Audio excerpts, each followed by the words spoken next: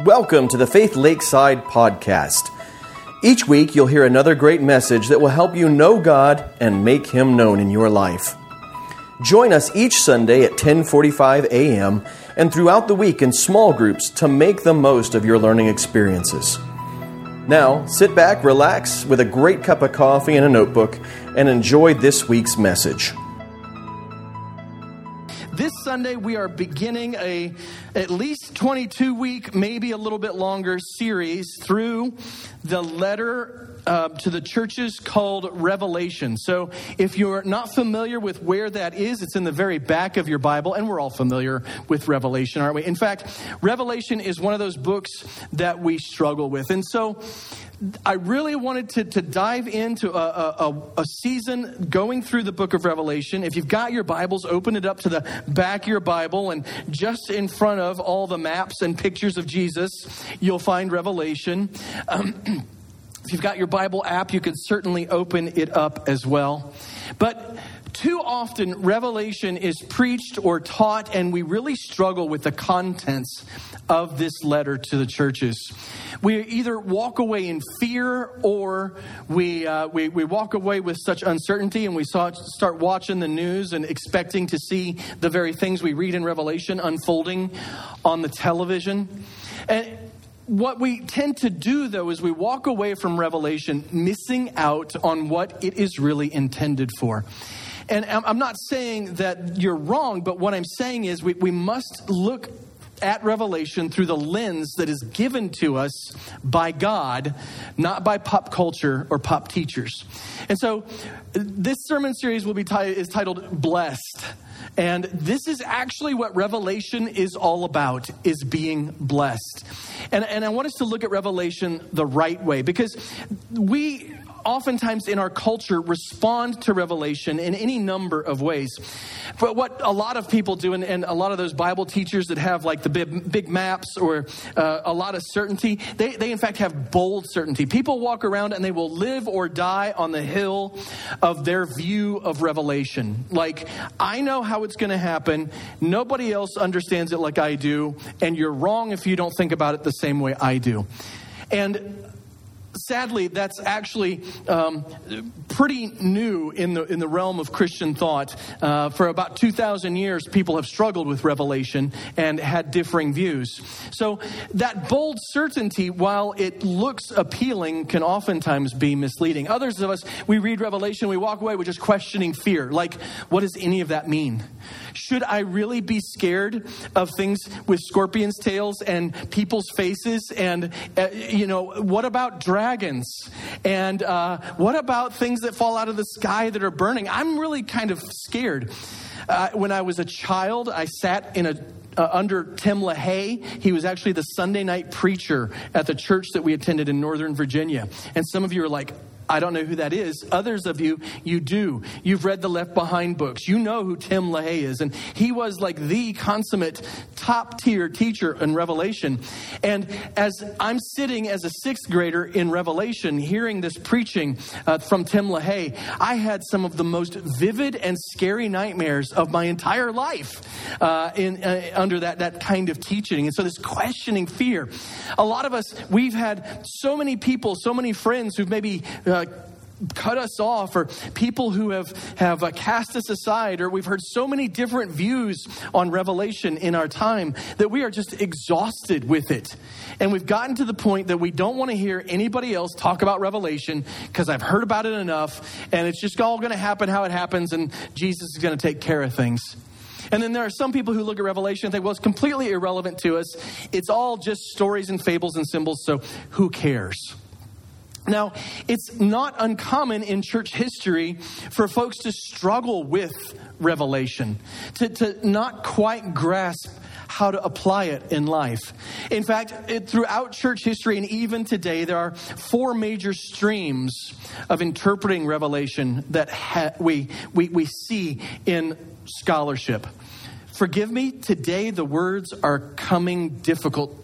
Like it's not flowing easily. And so, which you think, Michael, you only work an hour a week. You ought to be able to do this. Yeah, I know. So please forgive me. The words are not coming easy for me today. Hopefully, I'll start flowing as we get into some scripture. 4 different views regarding the interpretation of Revelation. Number 1 is the preterist view.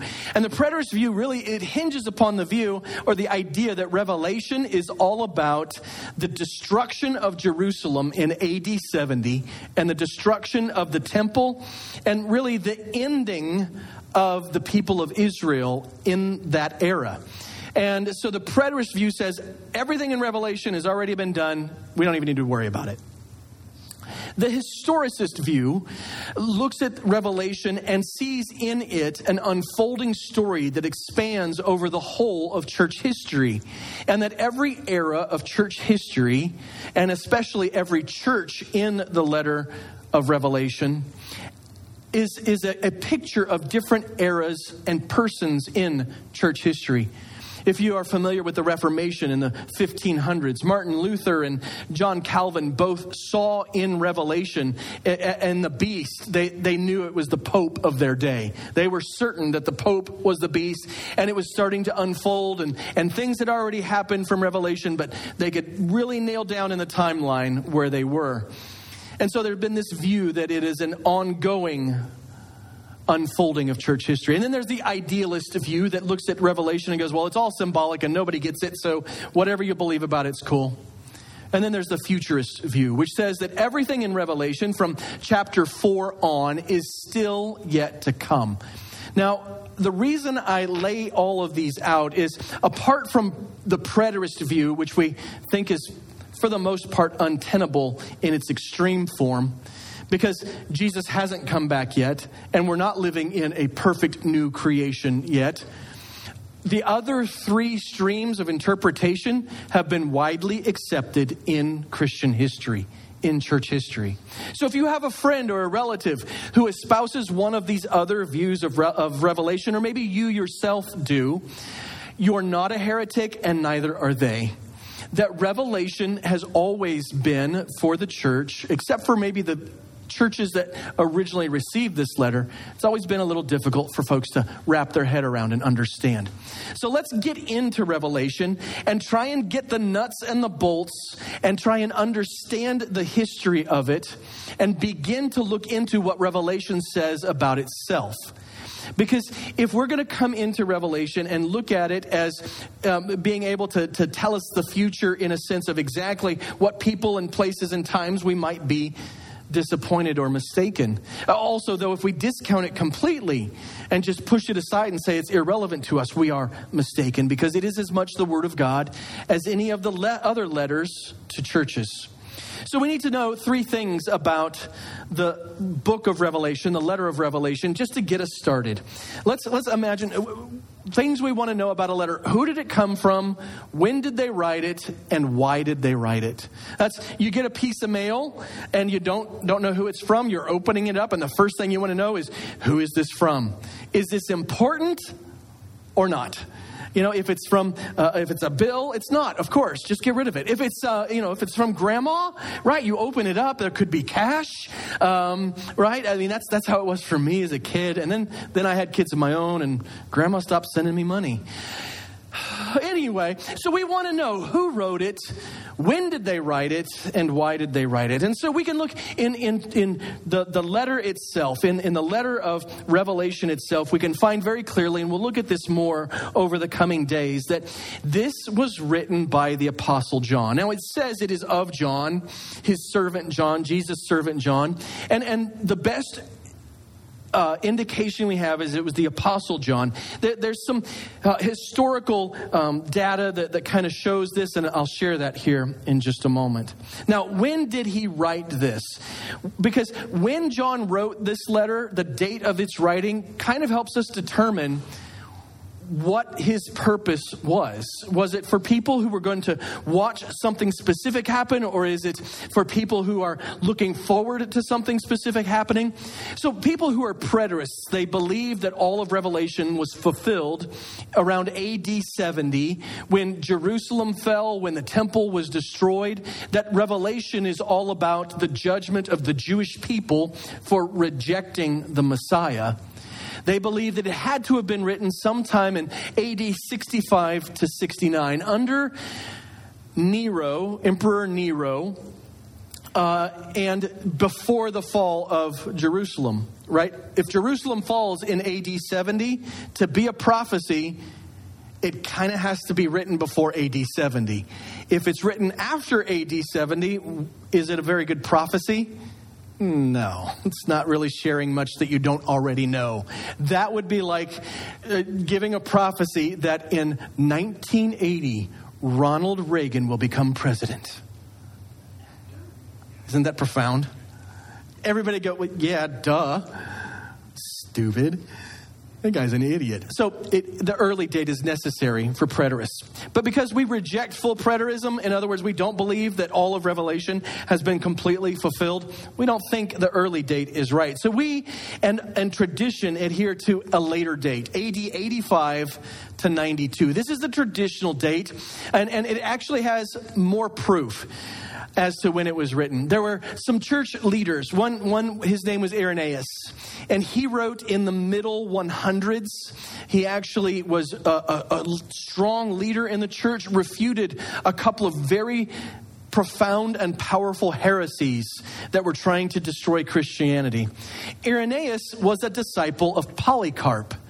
And Polycarp was the first noted Christian martyr. While many people had died for their faith, Polycarp is one of the big, major ones. He was martyred in the late 90s, early 100s, and he gave his life burned at the stake while singing hymns. Well, doesn't that sound cool? I mean, that's not what I want to do, but good for Polycarp, right? I mean, wow, he got to stand up for the faith and give his life for Jesus. Well, it's believed that Polycarp was a disciple of John the Apostle.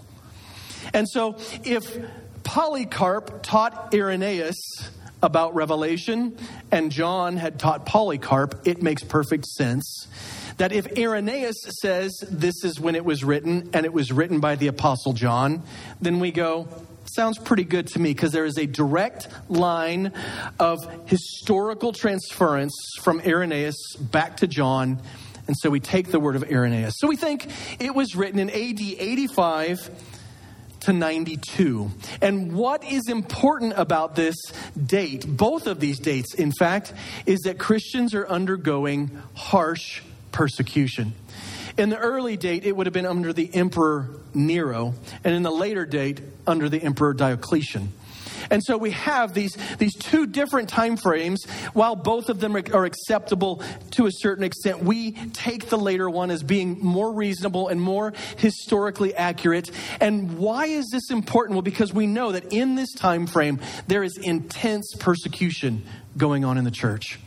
People are suffering. They are dying for the sake of Jesus Christ. And if you believe that God loves you and that he wants good things for you, and yet you're watching your friends and family die for the sake of what you believe, doesn't it become a little discouraging?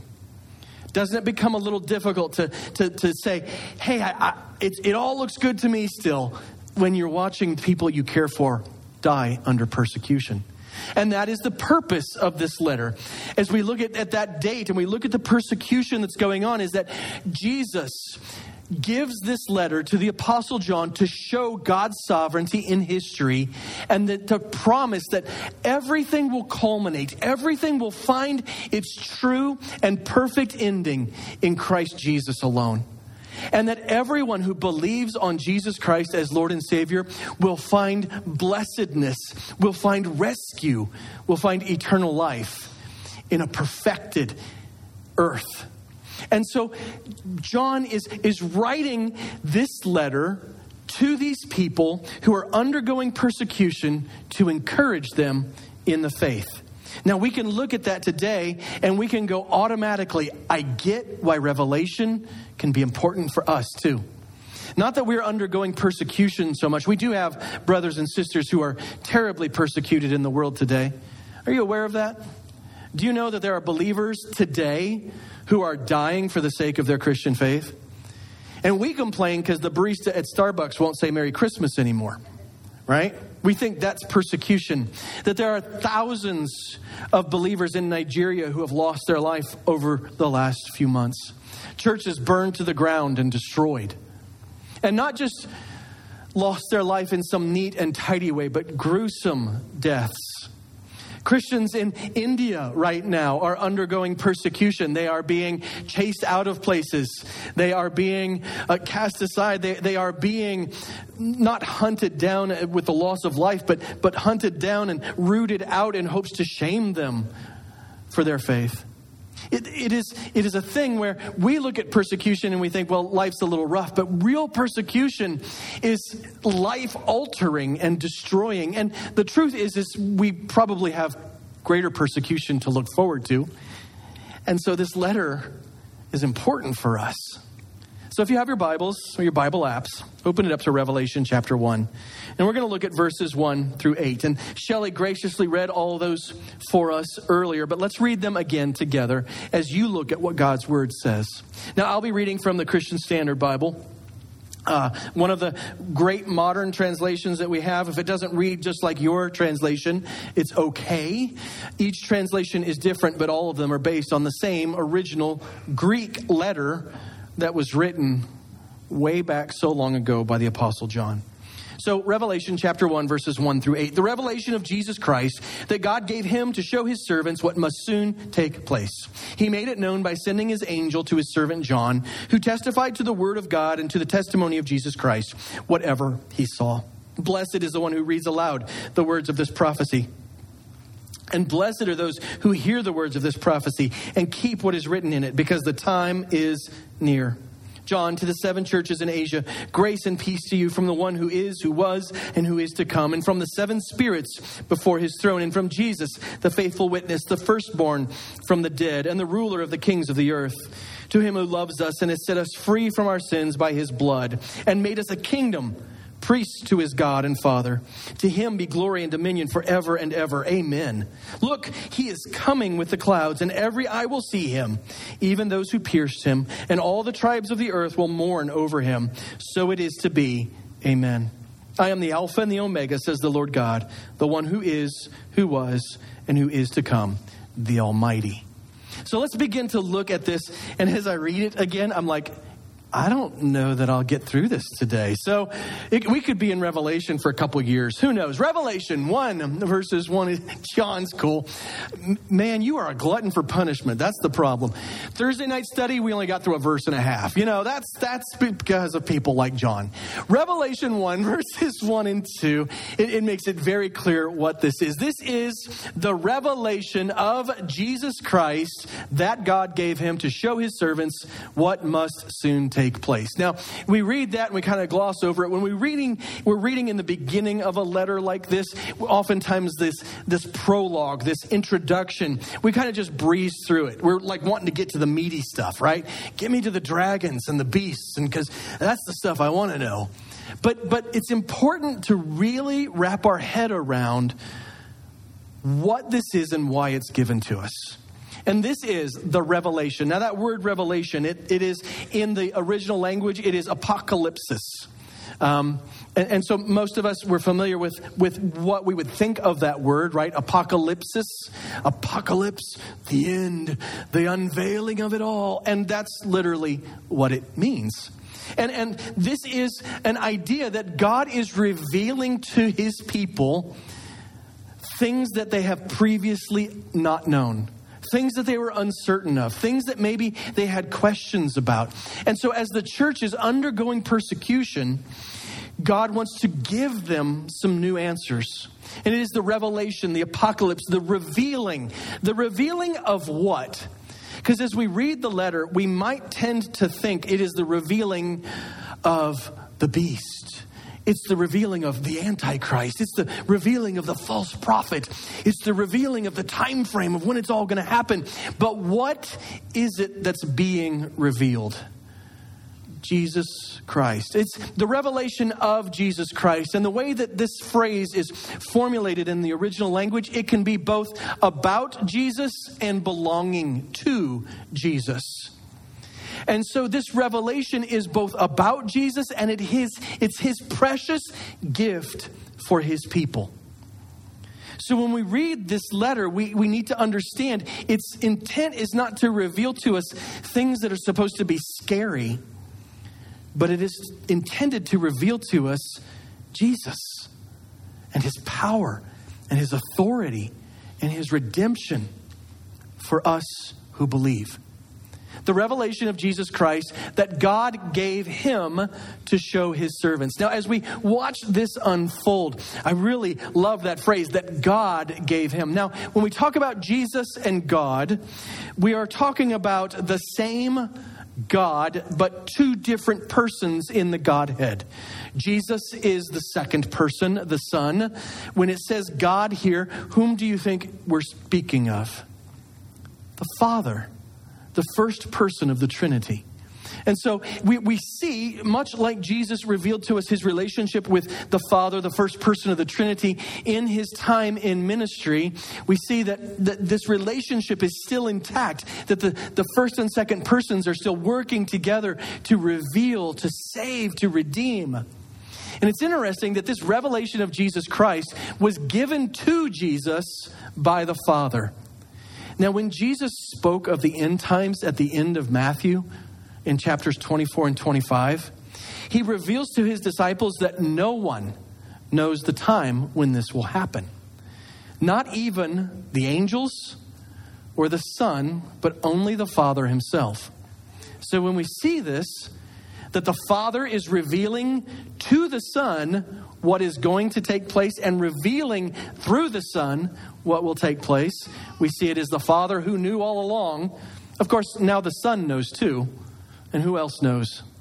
Well, we do, because it's for us to show his servants. And what is he showing us? What must soon take place? Now, there is a lot of discussion about soon when we talk about Revelation. If Revelation was written in AD between 87, 92, maybe as late as 95, does it feel soon? Does it feel like the things that God is talking about have happened soon? No, it kind of doesn't. Because soon, for us, what does soon mean? It means, I hope Michael finishes soon. That's by noon, because I'm already thinking about lunch. In fact, I've got plans. I'm going downstairs for spaghetti. Soon is that very next thing that's going to happen in my life. And soon, I hope that soon I am able to get a new car. And, you know, we're talking about that kind of stuff. It's not someday, long time from now, but soon, like this week or next week or soon, we hope.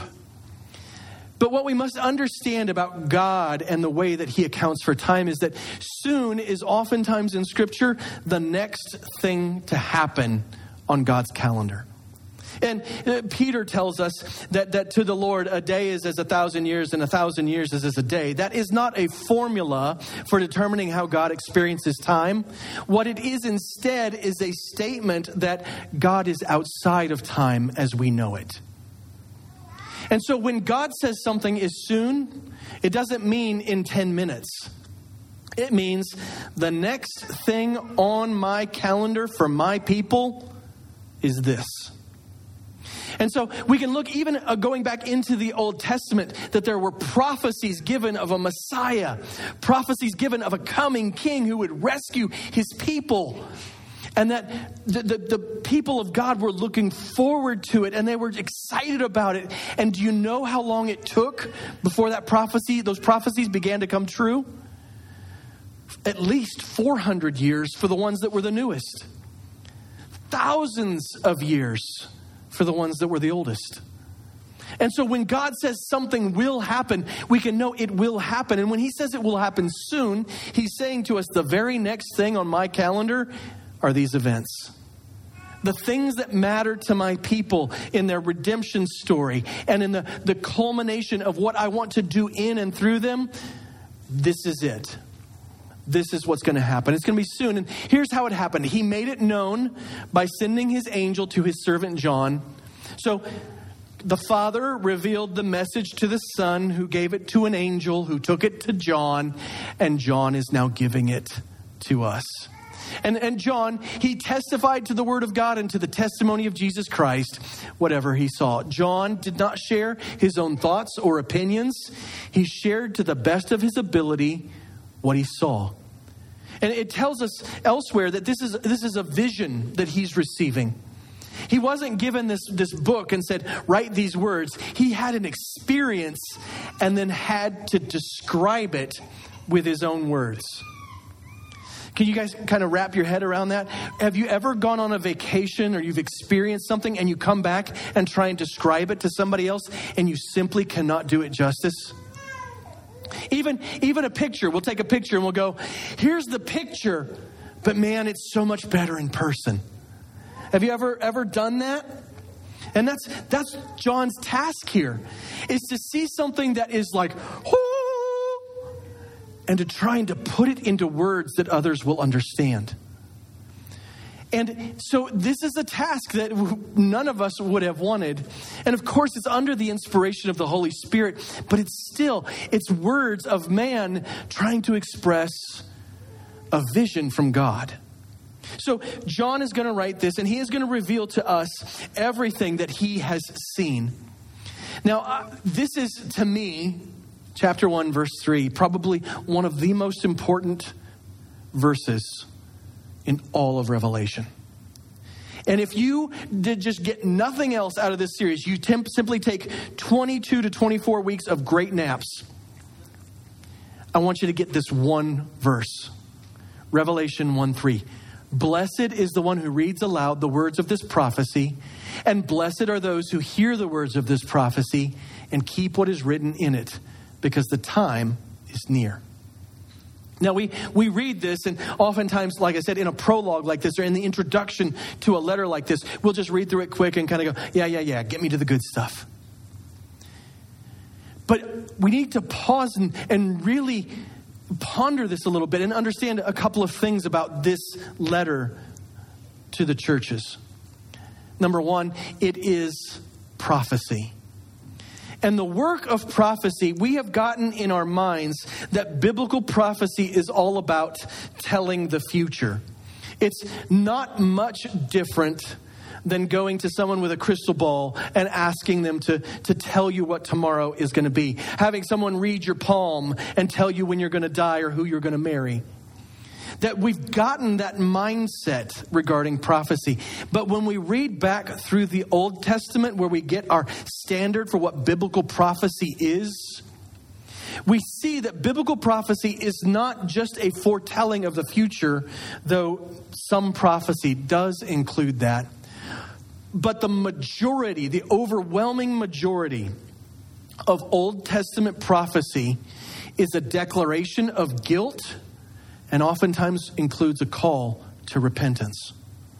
In other words, when we read prophecy, when we see that word, when we think about prophecy, we should not be thinking necessarily about simply looking towards the future, but instead, we should be reading it in light of our current spiritual condition and saying, what would God have for us to do with this? That we don't look at it and simply say, this is applicable someday, and I'll watch the news to find out when it starts. But instead, when we see what prophecy is meant to do, we read this whole letter and we go, this all has meaning for me today. How will I respond? The second thing we see in biblical prophecy is a foretelling, not necessarily of the future in the sense of events unfolding, but the foretelling of a promise. When we look at all of the messianic prophecy in the Old Testament, its purpose is not to tell us so much what's going to happen, but that there's someone coming who will save us. Do you see the difference? It's not concerned with dates and times and places so much as it is with us understanding, I'm coming for you. I will save you. You will be rescued. Don't worry about the date. Don't worry about the time, but know the promise is sure. And so the letter to the churches, the letter to us that's called Revelation, we should read it and say, what are the promises in here for us? What is God telling us that is sure and certain? Now, also, what prophecy was meant to do was to foretell, to tell of things that were coming, not so that we could sit back and be freaked out or know when to hide or when to crack open the freeze-dried food, but instead so that we could be genuinely prepared spiritually. I've heard a couple of people preach recently on Jesus telling the parable of the 10 virgins. 10 virgins, not 10 versions. That sounded like a different parable that isn't in Scripture. But it's in Matthew, and it's in chapter 25, Matthew chapter 25. And I just want to read it kind of quickly and to help you understand what I mean by foretelling for preparation. Because Jesus in Matthew 24 and following in Matthew 25 is talking about the last days and talking about judgment. And we think specifically he's talking about the coming destruction of the temple, but it applies to all of us when it comes to both the bad times for today and the bad times yet to come. And so Jesus is telling the parable of the 10 virgins in chapter 25, starting in verse 1. At that time, and in other words, at the end of time, the kingdom of heaven will be like 10 virgins who took their lamps and went out to meet the groom. 5 of them were foolish and 5 were wise. When the foolish took their lamps, they didn't take oil with them, but the wise ones took oil in their flasks with their lamps. When the groom was delayed, they all became drowsy and fell asleep. In the middle of the night, there was a shout, "Here comes the groom, come out to meet him." Then all the virgins got up and trimmed their lamps. The foolish ones said to the wise ones, "Give us some of your oil because our lamps are going out." The wise ones answered, "No, there won't be enough for us and for you. Go instead to those who sell oil and buy some for yourselves." When they had gone to buy some, the groom arrived, and those who were ready went in with him to the wedding banquet, and the door was shut. Later, the rest of the virgins also came and said, "Master, Master, open up for us." He replied, "Truly, I tell you, I don't know you. Therefore, be alert, because you don't know either the day or the hour." You see, Jesus is telling the disciples there is a time coming where there will be nothing beyond it. You must be prepared for this end of time, these last days, this day of judgment. And it's like this. People who were invited to be part of an intimate ceremony. And some of them took it seriously, and they lived like it would really happen at any moment. And some who made light of it and began to doubt it would happen at all.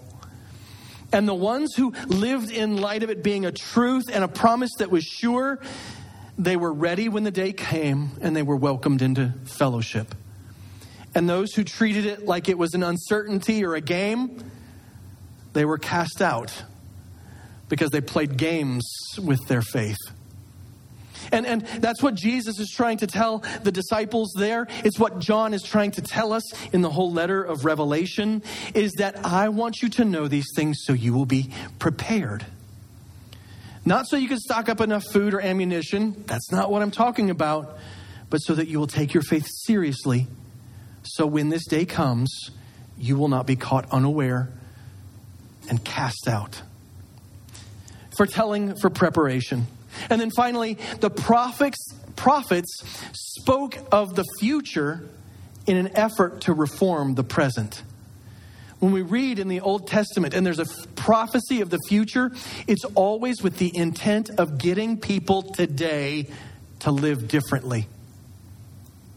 When we see the promises of the Messiah, we see the promises of destruction, we see the promises of renewal all throughout the Old Testament, it is meant to get people to look at where they're at in the moment and respond differently.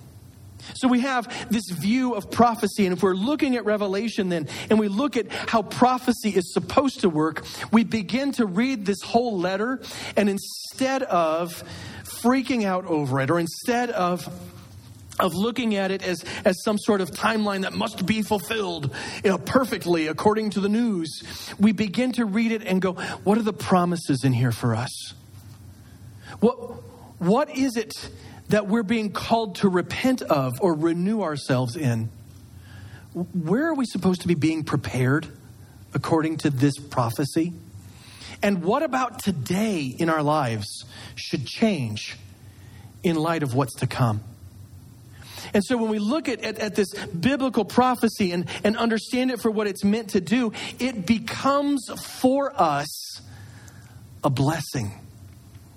instead of Revelation being this letter where we are completely freaked out about everything we don't understand, what we can do is we can read, and the things that we do understand, and the promises that we do see, and the calls to repentance that we do read, and the preparations that we see we're supposed to be taking, we can grab a hold of those things and make them part of our life and be blessed.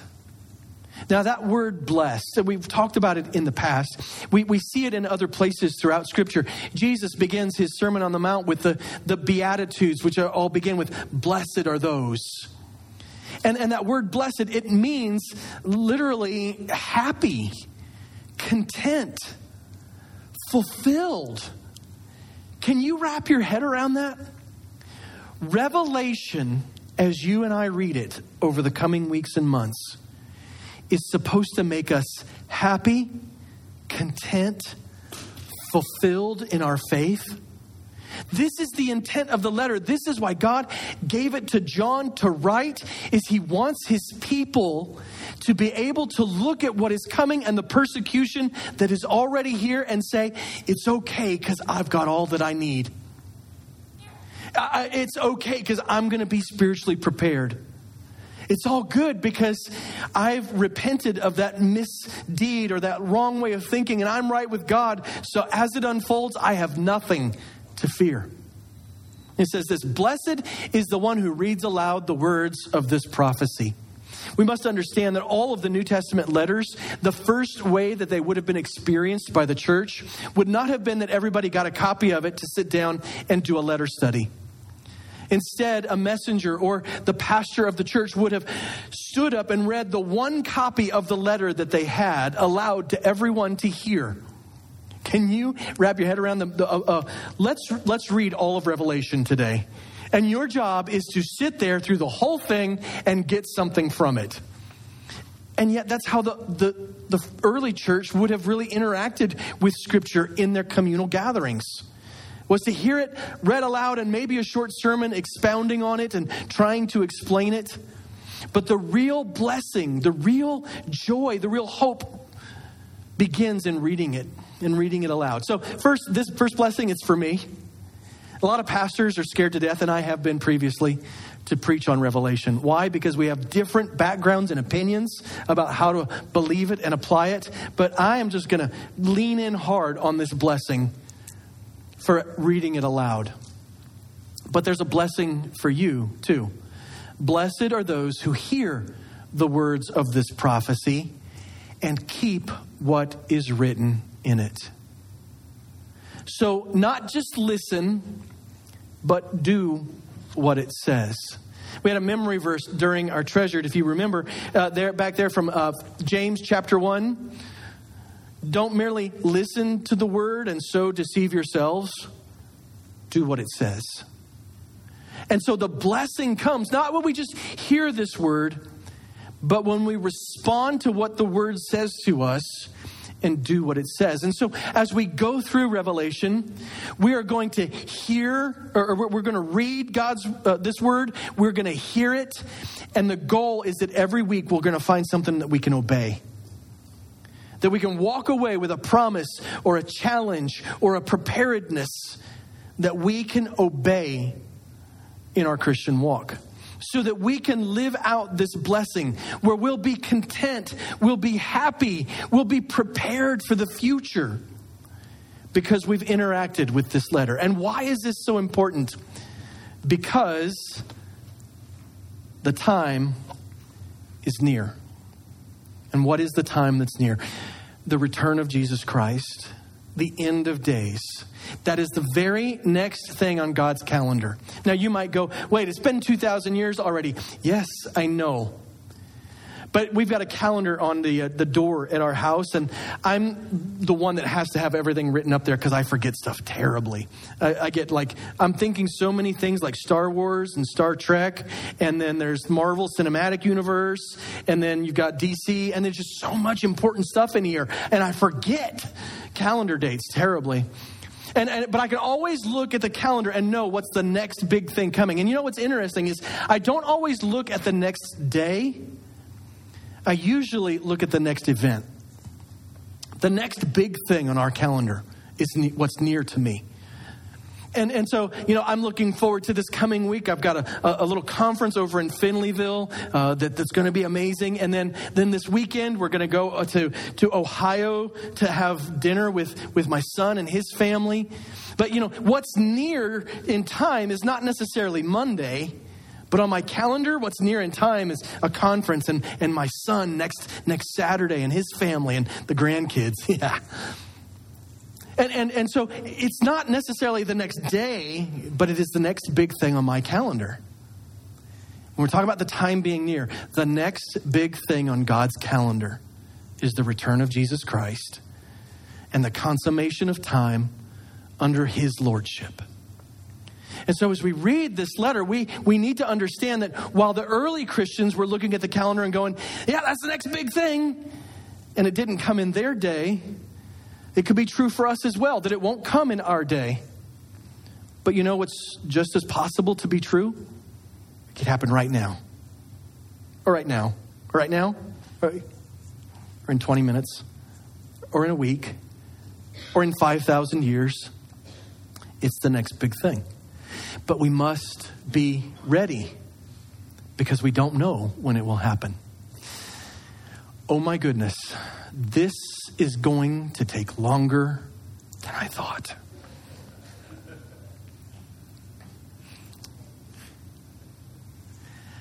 So what we're going to do is skip like 20 slides and go right to the application because it's time. Revelation.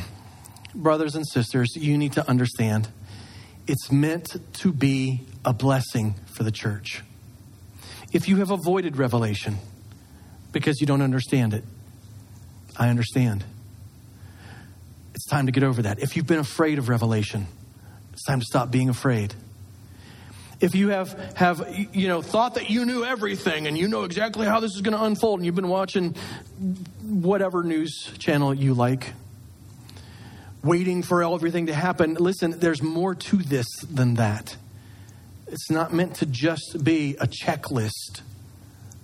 It is meant to be a blessing for you. And the challenge for us in the coming weeks and months will be to read it, to hear it, but as much as anything, what's most important is that we obey what we read and hear. And so every week, my goal will be, as we read it and you hear it, to give us all something to obey as we walk out the door. Now, what is that this week? Well, let's read it and hear it and obey it. I ask you to commit to this. I know you can't be here every Sunday, but if you really want to experience the blessing of Revelation, you need to do your best to be engaged. I know some of you work on Sundays or you're going to have to watch on the live stream to stay caught up. Do that.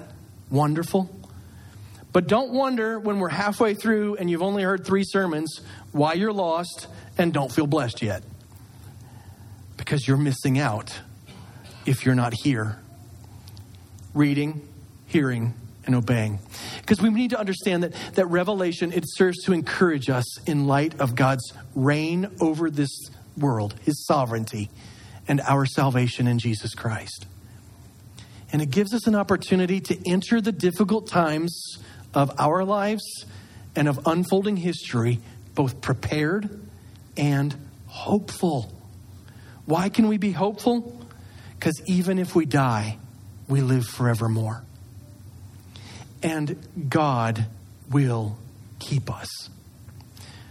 So today, as we wrap up our time together and the worship team comes up to give us the last song of the day, I just want to encourage you to join us in the coming weeks and months. Even now, begin to read Revelation. Don't go past chapter 3 for now. But that wasn't funny, but read 1 through 3 a few times over the next couple of weeks and see if you don't start gleaning something from this beautiful letter of encouragement to us. And have a mindset of reading the words, hearing what it says, like actually paying attention to what it says, and then finally obeying what you see there and making it part of your life. Because it's meant to be an encouragement. It's meant to bless us, to make us happy, complete, and fulfilled as believers. Let's pray together. Father, we thank you for today, and we thank you for your word, and we thank you for this letter of Revelation, how you are revealing to us your Son, Jesus Christ. Lord Jesus, how you show us that you have lived and died and risen again to overcome, and that there is nothing we should be afraid of. Because even when times are tough, and even if our life is taken, it is still in your hands, and eternity is still certain. As we work through Revelation, I pray that you would help us to wake up Sunday mornings with quick minds and open hearts, and that we would read and hear this word, but more than anything, we would do what it says, so that we'll be prepared. If things do come raining down from the sky, we'll be prepared. When antichrists rise up, we'll be prepared. When pain and trouble comes, we'll be prepared. And not only prepared, but blessed. So help us to be faithful to this letter, taking it in, growing from it. And we trust in your promise of blessing when we do. And Father, if there's anybody here this morning who hears the word of Revelation, who hears of impending doom and coming ends, but doesn't know the goodness of your Son, Jesus, I pray that you would give them boldness to just talk to someone here this morning, to find a church member, to find someone that they know is a Christian, that they believe to be a follower of Christ, and ask, hey, how can I be certain of my eternal future? I pray that you would give all of us the right words to speak for those who are hungry for truth. As we close our time, we pray especially for the one for January that we've chosen, that we've been praying for. In these next 3 or 4 days, give us the boldness, even if it's just to lay a track somewhere where they'll find it. The boldness to share the gospel with them, whether it's for the first time or the 100th time, so that they can have opportunity to find eternity in you, Lord Jesus. In your name we pray. Amen. If you do need a tract to share on that note, there underneath the Choose, Pray, Share banner sign back there are a number of decent little tracts that you could use to share the gospel with someone that you might know or love or have been praying for. So let's stand together as we sing.